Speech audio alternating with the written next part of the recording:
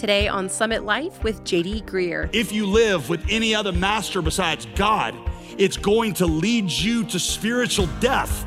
It's going to introduce all these insecurities and jealousies and unable to control yourself. Probably the worst of them, or the beginning of them at least, it's just this thing that I can't ever be satisfied.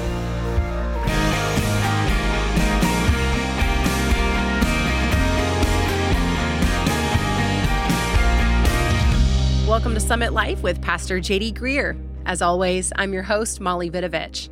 Have you ever wondered why, even though you ask Jesus to be Lord of your life, that sin still seems so powerful? It's a question every believer asks at some point, and it's a struggle the Apostle Paul understood firsthand.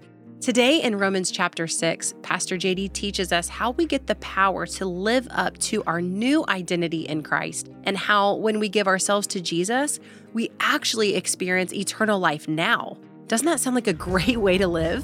Now, if you missed any part of the study through Romans so far, remember you can always catch up online at jdgreear.com. But right now, let's rejoin Pastor JD in Romans chapter 6. David Powlison, the Christian counselor, says, here are 4 root idols of which all the other idols can be grouped in. This is helpful for me. He says, firstly, you've got root idols of power. You have people who do things because what they do is going to help them get more power. This could be through status, through achievement, through money. You love those things because they help you get and hold on to power. He said, secondly, you've got idols of control. There are people who want everything to go according to their plan.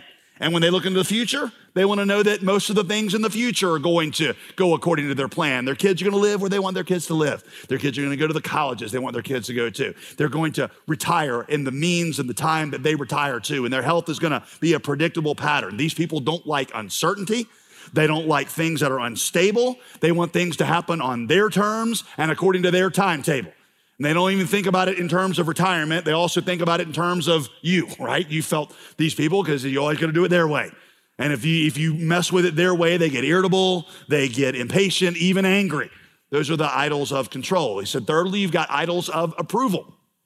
There are some people who just crave to be accepted by others, to be praised by others. They just can't be happy unless people are happy with them, unless they are attractive to others and people admire them and praise them. So for these kinds of people, criticism is devastating to them because you're getting at their core identity. Not being affirmed enough is devastating. Feeling like they're not attractive enough is devastating. A lot of times these people are cowards. They don't do the right thing, not because they don't know what the right thing is, and not even because they don't want to do the right thing, but because they're afraid that they'll get everybody's disapproval if they do the right thing. So they'll cave on their convictions because they need people's approval more than they need anything else. And so they can't stand up to their friends. Here's your 4th category is pleasure. Pleasure. Some people long for physical delights, sensual, pleasures. Now, again, that's going to be across the gamut. It could be sexual pleasure, could be a nice house, good food, nice car, power, control, approval, and pleasure. Again, just a little heart check. Which of these 4 do you feel like is your biggest one? By the way, okay, just be clear. There's nothing wrong with any of those things. It's when they become central in your life. It's when they become ultimate, something you can't live without, something that compels your obedience even over what God wants, something that matters more to you than God. And you're like, I can't be happy in life unless I have that. That's when it becomes enslaving. We always say around here, false worship is when a good thing turns into a God thing and thereby becomes a bad thing. In fact, Paul uses a very illuminating word to describe the nature of sin. Let not sin therefore reign in your mortal body to make you obey its passions. Oh, this is such an important Greek word. The word passion in Greek is epithumia. Epithumia. Thumia means desire. Epi means huge. So it's like big, huge desire. Now, in fact, the word epi literally means on top of. So what you got to get this image is of a desire that's stacked upon desire, which is stacked upon desire, which becomes this gigantic tower, and it's so weighty that it just takes over your soul. So for example, you're like, I desire money. We all desire money. That's why we have jobs, okay? But you start thinking, unless I make a certain amount of money, unless I have this kind of lifestyle, unless I get to this salary level, unless I got this much in the bank, I can't be happy. I can't be secure. I can't have peace of mind. I'm gonna live a second-class life until I get to this rung there. It's taken over. It's become an epithumia. It's become a controlling desire. Or for example, I want a family. Nothing wrong with that, okay? Nothing wrong with wanting to get married and have a family. But you start thinking, there's no way I can be happy unless I get married. There's no way unless I can be happy unless I get remarried. There's no way I can be happy until we have kids. There's no way that I can be happy if my kids don't live close by. There's no way I can be happy if my kids don't make the decisions I think that they're supposed to make. And so you become very controlling. And if your family is not what it should be, you feel like life's not worth living. You're worried about it all the time. You become resentful and jealous of other people who have the kind of family that you think you want. Or how about this one? I want to be noticed. Nothing wrong with wanting people to like what you do and like who you are, but you start thinking, I got to have my coworkers approve of me. And I got to have my boss say good things. And my husband and my children got to recognize my value and commend me. If not, I'm going to nurse resentment and I'm going to be insecure and depressed. Again, there's nothing wrong with any of those things I just named. It's when they become your masters that they lead you toward death. Tim Keller says that there are 3 surefire tests that will show you when something has become a spiritual master. These are the first tremors of death in you, okay? He says, number one, anger becomes epi-anger. Here's what I mean by that, okay? When something blocks you from getting a good thing, well, you get upset. That's normal, and it's fine. But if something blocks you from getting an ultimate thing, something you have to have, you get epi-angry. You rage, you snap, because that thing or that person has come between you and the thing that you gotta have in order for life to be good. So epi-anger, here's your second sign, epi-worry. If something good in your life is threatened, right, then you worry, and that's normal. But if something ultimate in your life gets threatened, you become paralyzed. You don't just worry, you have epi-fear. You become anxious, so anxious you can't think right. Right? You develop all kinds of issues, and I'm not trying to diagnose anything, but I'm saying you develop all kinds of problems, and at least spiritually, if you're just looking in the spiritual realm, what's contributing to that is, I just gotta have this. I've gotta have this. And without this, life is not gonna be worth living, and so you obsess with it. Or thirdly, epi-sadness. If you lose something good in your life, you lose a loved one, you lose a job, you lose a situation, even a possession, you get sad. And you cry, and that's okay. It's normal, it's natural. But if you lose something ultimate, you despair. You don't just get sad, you get epi-sad. You fall apart, you feel like life is not worth living. Those 3 emotions point to where something has displaced God as the spiritual master of your heart. So just ask yourself, where do those 3 emotions most often get provoked in you? Where in your life have you gotten the angriest? Anger that you couldn't shake? And where do you most frequently get angry? What causes you the most worry consistently? What has caused you the most sadness, a grief that you just cannot shake? I've told you before that the 2 those root categories, the 2 biggest ones that kind of like resonate with me are control. I like things to go the way that I want them to go. And money, the proof of that is my first year or 2 of marriage, like many married couples, our biggest fights were about money. Because I was like, I need to have a certain amount in the bank so that I can feel like we're going to be okay. And I was just afraid I was gonna open up the bank account, there's just nothing left. And it was like paralyzing to me. And it led to this because I needed control. I needed to feel like I could promise and guarantee the future if I was going to be happy and secure. Another one has always been approval. I've told you that. Approval, I feel like I just need people to respect me and to look up to me and talk about me being good in order for me to be happy. And so I translated that into success of the church because that was a way that people would admire me if the church was successful. And so the fact that I depended on approval led me to all kinds of, honestly, irrational fears. I've told you this before. I remember driving up one Sunday morning into church, and there's like 3,000 people that are part of our church at this point. And I'm like, this is the weekend where everybody at once decides we're gonna go to another church. Right? Because most of you guys, it's like you can just leave and go to another church if you want. So I'm like, this is the weekend that no volunteer shows up. Everybody says, you know what? We are sick and tired of him telling the same stories. And we're tired. And he's not that good of a preacher. We're going somewhere else to church. And I come in here and on Sunday morning, it's just me, Big old room, my wife's sitting on the front row, and she's got her headphones in listening to Matt Chandler because he's so funny as a preacher. And so she likes him better anyway as a preacher. So I'm like, that's going to happen this weekend. Now, that's irrational and stupid, but the reason is because it went back to a kind of a core fear of mine, and that is I really need approval. I need approval, and the way that I'm going to get approval is by being successful, and it just was controlling to me. It controlled my emotions. It made me epi-angry and epi-worried and epi-sad when things didn't work out. Paul would shake his head if he heard me say that. He'd be like, yep, and everybody's got one of those. Everybody's serving somebody. You got to serve somebody. Don't you understand that if you present yourself to anybody as obedient slaves, well, your slaves are the ones that you obey, either of sin, which leads to death, or of obedience that leads to righteousness. In other words, every spiritual master besides God is going to lead you to death. I don't mean death like hell. That's ultimate death. What I mean is death like if you're enslaved to approval, your life gets plagued by constant self-pity, envy, hurt feelings, feelings of inadequacy. Like I said, you'll always be a coward. You're not going to be willing to do the right thing if it gains you disapproval. If you're enslaved to pleasures, you won't be able to say no to the pleasures of food or sex or pornography or shopping. So you'll spend yourself into debt. You'll get hooked on pornography. You become an alcoholic. Again, I'm not trying to unpack complex things. I'm just saying that part of what contributes to some of these things is I've got to have that to be happy. And it's death being worked in you because you become addicted to it. If you are enslaved to power, you become domineering.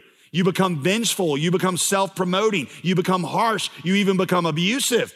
If you are enslaved to control, you worry all the time.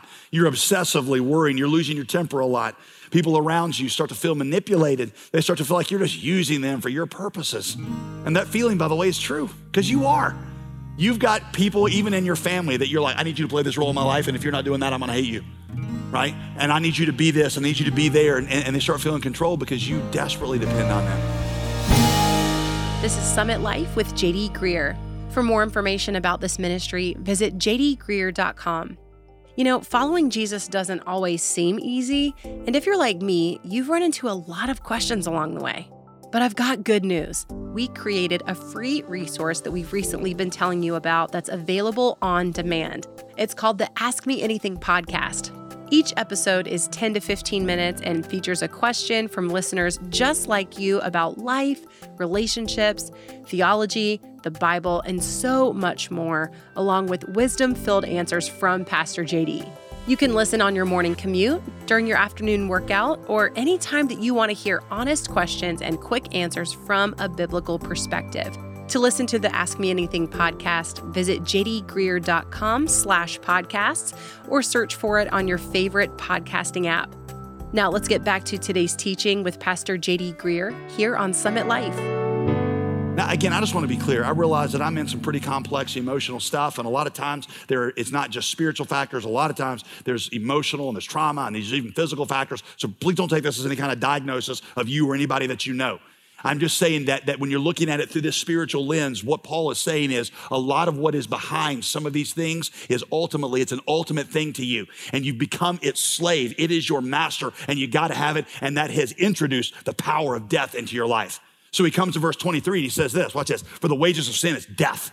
Now, verse 23 is a verse many of us know, and we think of it as a perfect little summation of salvation, and it is. But in context, Paul is talking about death in you right now while you're alive.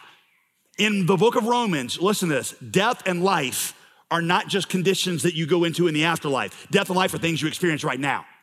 And what Paul is saying is, if you live with any other master besides God, it's going to lead you to spiritual death. It's going to introduce all these insecurities and jealousies and unable to control yourself. Probably the worst of them, or the beginning of them at least, it's just this thing that I can't ever be satisfied. You know Joby Martin, who preaches here sometimes? He said, when I first moved to Jacksonville, Florida, he said, one of the first things that I got invited to do was go to the dog races. He said, I've never been to a dog race. He said, so I go there and there's all these people with money out and they're gambling. He says, and I'm just sitting there and I'm trying to figure out what's going on. He says, and they got all these dogs, these greyhounds that are behind these gates on what looks like a miniature, horse racing track. He says, and then all of a sudden, the announcer comes on and says, here's Rusty. He says, and I look and everybody just goes crazy. And this little mechanical rabbit starts getting dragged around the court. He says, and those dogs lose their minds. He says, they're starting to beat against the gate, trying to get out after that rabbit. And then they open that gate and these dogs tear off after that rabbit. And man, they're just chasing that rabbit, and that rabbit's going around. They're chasing that rabbit. He says, and then right before the finish line, he says, Rusty just sort of magically disappears. He says, just disappears. He said, I didn't even see where it went. Just disappears. He said, now imagine those dogs back in the kennel that night. And one of them's like, man, I almost had Rusty. I was right there. Another one was like, me too. I almost had Rusty. Man, one day we'll get it. And then one says, hey, you think Rusty will be back out tomorrow? I bet you he will. And we're like, what dumb dogs, right? Like, come on. I mean, you never get Rusty. You never catch Rusty. Rusty, you're never going to catch him, right? And Joby says, not so fast though. Because every single morning, some of you, your alarm goes off, and your alarm might as well be, here's Rusty, right? And you jump out of bed and you're like, today's the day. Man, I'm gonna get that promotion, and I'm gonna get that level of income. I'm gonna meet that person, and things are gonna be awesome. And every day you go through it, and you never quite get Rusty, but every day you get back up and you run again. Joby said maybe the saddest part is there are situations where something goes wrong, and one of the dogs will actually catch the little mechanical rabbit. He says, now imagine that experience for that poor dog, right? Because for his whole life, he's been running after this rabbit. He finally catches it. He tears into that thing and is like, this ain't a rabbit. And Joby says that people who do these things say that if that ever happens to one of those greyhounds, the greyhound will lose a significant amount of motivation to run the next time. And that's where we are dumber than dogs. He said, because some of you have found that rabbit. Some of you caught it, right? You're like, I did it. Assistant manager, assistant to the regional manager. Boom, I got it. I made it. I'm at the top. And you're chewing through it and you're like, it's just not what I thought it was. Or you're with that person and you're like, but it's just not what I thought it was. But being dumber than a dog, which sin makes us dumber than dogs, you're like, well, I must have just caught the wrong Rusty. So I'll just get a new Rusty. And then that'll be the one that fills me. And even the dogs aren't that dumb. Right, but you and I constantly give ourselves to these idols that just lead us to greater and greater depths of death. Right, you see what Paul says in verse 21? Go back to verses. What fruit was produced then from the things you're now ashamed of? Right? I mean, the outcome of those things was death. Can't you look and see that? Can't you see that Rusty wasn't even a rabbit? Can't you see that you gave your whole life chasing something that you probably wouldn't find? And then if you did find it, it wouldn't be what you wanted it to be to begin with? No, he says, see, the free gift of God, though, the free gift of God is eternal life in Christ Jesus our Lord. Paul says, see, there's another master that actually gives you the life you're looking for. He's what your soul was created for. The best part, he doesn't even require you to work to obtain him. He gives it as a gift. He gives you his love and his acceptance and security as a gift. You see, every other master besides God, every other one has a condition. If you will work for me, and if you can obtain me, I'll bless you. Right, so here's what money says. Money says, work hard enough, get into the right school, get the right job, get the promotion, hold on to me, be wise with your money, choose wisely, win the lottery, whatever it is, and I'll make you happy. And if you don't do that, if you fail me, I'll make you miserable. You'll live a second-class life and you'll never be happy. Romance says, hey, find me, make sure you meet the right person, make sure you're married to the right person, and if you're not skinny and pretty enough, you're never gonna find me, and I'm gonna curse you because you're gonna be without me. Paul says, but Jesus is the one God, the one master that says, no, you don't have to work for me. I'm gonna give you everything I have as a gift. I'm what your soul was created for, and you don't even have to work to obtain me. You just receive it like a gift. The free gift of God is eternal life, not in heaven only, but now. It's eternal life right now, and it's in Christ Jesus our Lord, and it's received through a gift. That is eternal life. Eternal life is not a condition in heaven. Eternal life is a condition you experience today. Paul says this is the only spiritual master that'll satisfy you. Because see, God is more secure than money, right? Because God can give your life more meaning and give you more security than money ever could. And God never crashes or dips below 10,000. And God is more fulfilling than romantic love. In fact, the tenderness that you long for, the specialness that you long for, the security you long for, the arms you long for were actually his arms. That's what you were created for. Knowing God is better than having earthly power, because what greater power could there be than to know that the sovereign God who controls every molecule in the universe has commandeered all of them for your good and his purpose. God is better than physical health and wellness. Why? Because he says, I'll give you abundant life no matter the condition of your body, and I'll give you eternal life that can never be taken away. God is better than achievement, because I promise you, hearing, well done, good and faithful servant from Jesus, enter into your reward, is better than 10,000 trophies made out of plastic that nobody's gonna remember anyway. No matter what you compare God to, he wins every time. So I love how Tim Keller has a quaint little way of saying this. Jesus is the only master who, if you find him, will satisfy you. And the only master, if you fail him, will forgive you. Every other master says, if you fail me, I'll curse you. And then when you find them, you find out they weren't really rusty. They wasn't really a rabbit. They were just this empty kind of thing. So Paul says, turn your heart to Jesus, because he's the master you're created for. So again, in conclusion, there are two things Paul tells you to do to have the life that you want to have. First is reckon yourself dead to sin. Reckon that God has told the truth about you, even when you don't feel it. Believe it. And what will happen, watch, is all of a sudden sin's power over you will begin to evaporate. It won't be able to hold you captive. It won't threaten you. It won't be able to say, this is who you are. This is all that's in your future, because you'll say, no.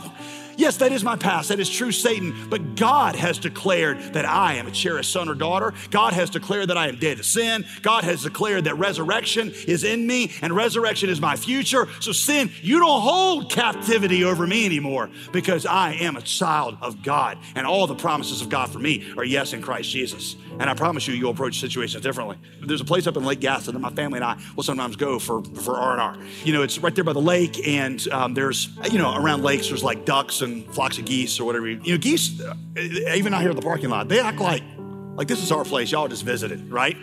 And usually it's sort of live and let live. We all get along, us and the geese. And sometimes my family, like my kids and I remember one time we're out there and we're feeding, bread to the geese. Everybody's happy. And all of a sudden one of those geese kind of bows up a little bit. You ever had this? And they got some long wings. And all of a sudden one of them will kind of, he starts strutting toward us, and he's got his wings out. Me and my 4 kids, all of us instinctively are like, ah! We run back. I get about 4 steps, okay? And I'm like, wait a minute. This is a goose. It doesn't have fangs. It doesn't have talons. So I get about 4 steps. I'm like, I'm scared because I've forgotten who he is and who I am. Now I'm remembering you're a goose and I'm a man, all right? So I got about 4 steps. I turned around. I was like, and I went back at that goose, okay? I was like, I know who I am and I know who you are. And I don't care how wide your wings are. You don't threaten me anymore. What Paul is saying is sin puts those big wings out and you're like, well, who are you?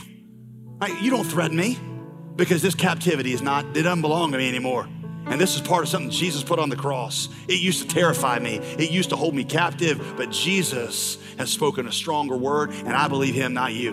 And you reckon yourself dead to sin. Then you present yourself to God and you say, God, show me how to live in ways that are consistent with life, because this greed and insecurity just didn't go with my new life anymore. When Jesus raised Lazarus from the dead, really curious little thing, he says, take off his grave clothes. Why would he take time to say that? Because he's trying to show us living people shouldn't wear dead people things. What Paul is saying in Romans 6 is very similar. Jesus raised you from the dead. Take off those gray clothes of insecurity and greed and anger and worry and all that stuff, because they don't belong to a living person who's been raised with Christ. So present yourself as somebody who is alive to God. You want the life that God has for you? You reckon yourself dead to sin. You present yourself to God as alive to him. Jesus is the only master who, if you find him, will satisfy you. And if you fail him, he will forgive you. Great news from Pastor J.D. Greer on Summit Life. As we journey through this teaching together, we'll grow to understand God's righteousness, our unrighteousness apart from him, the significance of God's Son, Jesus Christ, and the implications of the gospel message for our everyday lives. In fact, that's the subject of our newest Bible study. Starting this week, our featured resource is the first of a 2-part study through the book of Romans, written by the late Tim Keller. To receive your copy, simply give a gift to support this ministry. You can call us at 866-335-5220, or you can give online at jdgreer.com. While you're on the website, be sure to sign up for our email list.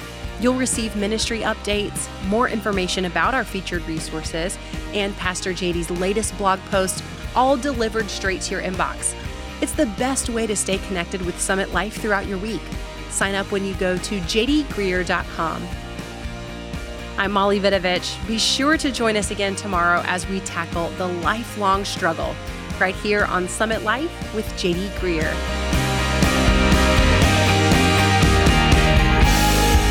Today's program was produced and sponsored by JD Greer Ministries.